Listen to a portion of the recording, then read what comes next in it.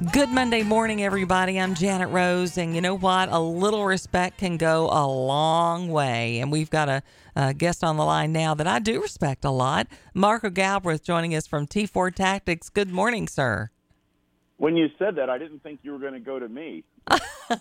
Well, when you said I respect this guy, wait a minute, she's not talking to. I must not be going on now. Well, you've been very good today. Of course, this is the first time I've talked to you, so there's a little bit of that going on.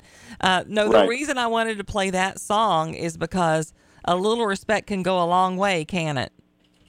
It really can, and that's what de-escalation is all about. De-escalation techniques. When we find ourselves in a problem or a confrontation, respect. Mm-hmm. And that's what we want to do. Is we want to we got to tuck our ego, we got to control the testosterone, and we got to respect people and start de-escalating it so we can go home at night with our own blood in our body and put our head on our own pillow. It's all about survival. It doesn't matter. It's okay to walk when the time is appropriate. It's okay to walk away from a fight. It's perfectly all right. And here's the thing. When we talk about giving respect, sometimes when you're trying to de-escalate something, you're giving respect to somebody who doesn't necessarily deserve it. Absolutely. And I think one of the things we're seeing with the criminal justice system now is the bad guys don't fear the police, the criminal justice system, or their victims anymore.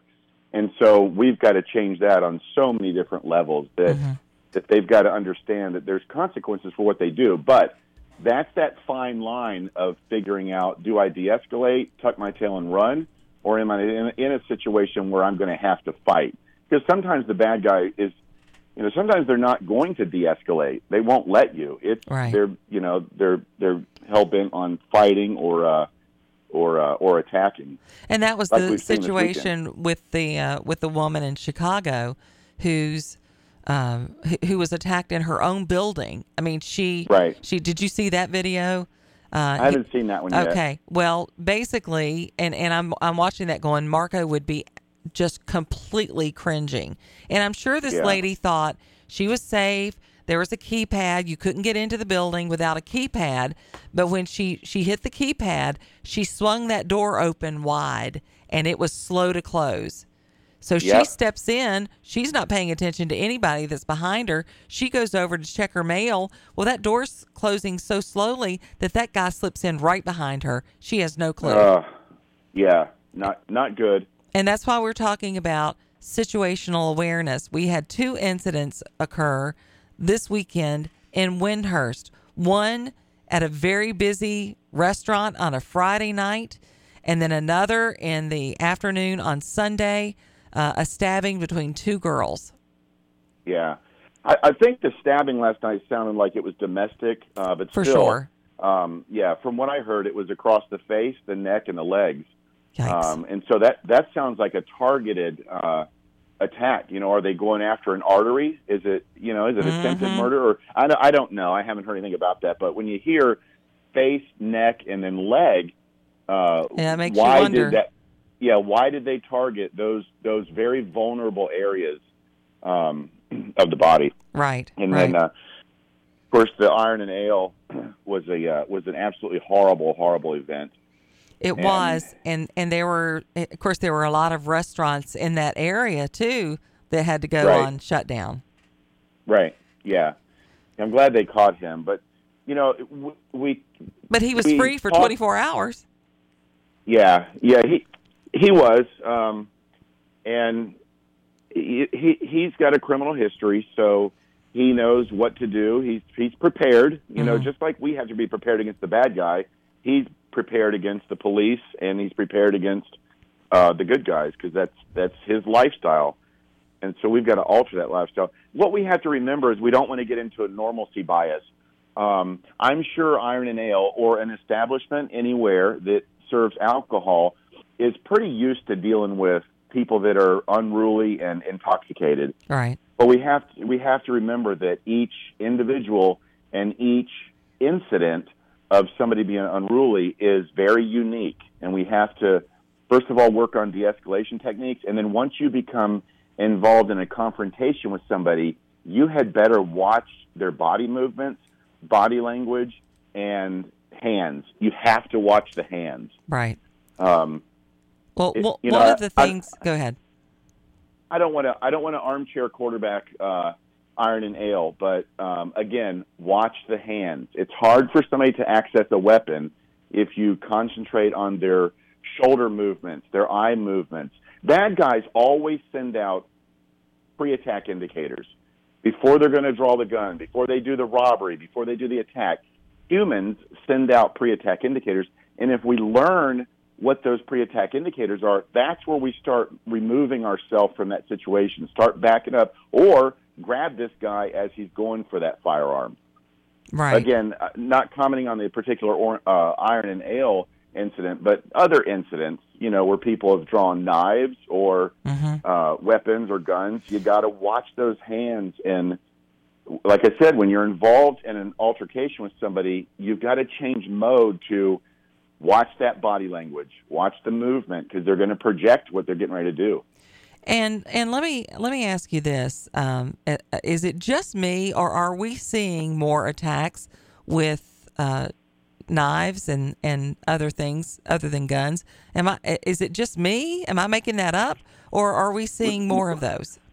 We're seeing them, but the media is not putting out half of the knife attacks because that doesn't fit the agenda of gun control. But we're actually experiencing a lot of knife attacks. Knives are more accepted to get in and out of places. They're more readily available, and they're more common sitting around, places where you eat, and you can carry them in your pocket, a pocket knife or a buck knife. So yeah, we're seeing a lot of those because of gun restrictions, and felons can't have guns. Of course, that doesn't ever stop them. Right. But yeah, we're seeing a lot of knife attacks. Mm-hmm. So where there's a will, there's a way. This is right. Evil doesn't stop just because somebody doesn't have a gun. One of the things I wanted to make sure that we went over this morning in light of the things that happened in Windhurst was when people go out to eat at a restaurant, what are the things that you need to absolutely be aware of when you go out to eat in a restaurant? Or when you go out to the mall, people are going to be shopping a lot for Christmas. What are just some of the basics? You got to know, the first thing you have to know is you've got to know your exits. Go inside, look at the exits. Do the bathroom doors lock? Can that be an area of refuge? Where's the kitchen? Virginia code requires kitchens to have exits. So we know that if I can get to the kitchen, that's another exit to get in and out of the building. Fire exits. A lot of people get locked into the only exit to get out of this building in an emergency is the way I came in. And so many people run to the way they came in. Mm-hmm. But there's tons of other exits. But we have to watch things.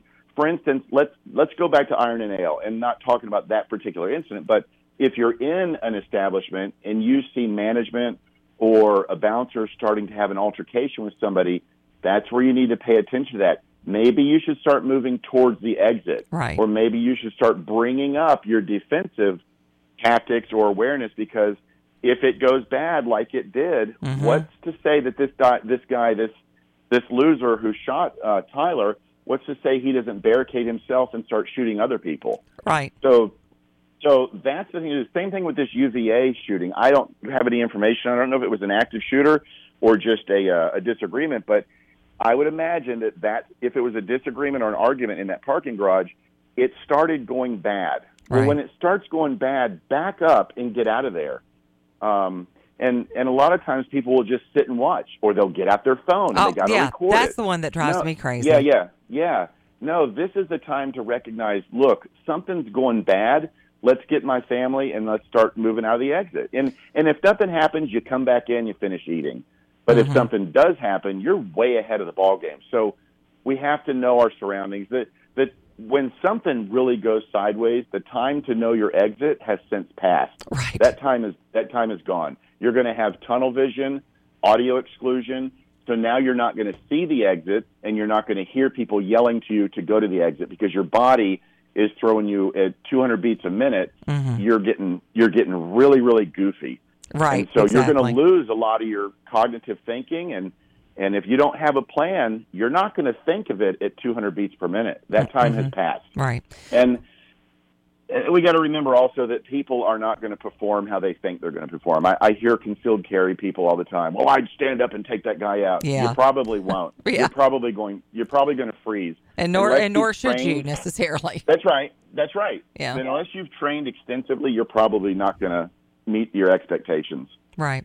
Well, about a minute left. One of the things I thought I was really impressed by this weekend is you had somebody step up and actually gave some sponsorships for your situational awareness classes. This is a class that everybody should take. And tell us, how people can find out more if they want to take those classes. And maybe there's some businesses out there that would like to do some sponsorships for that.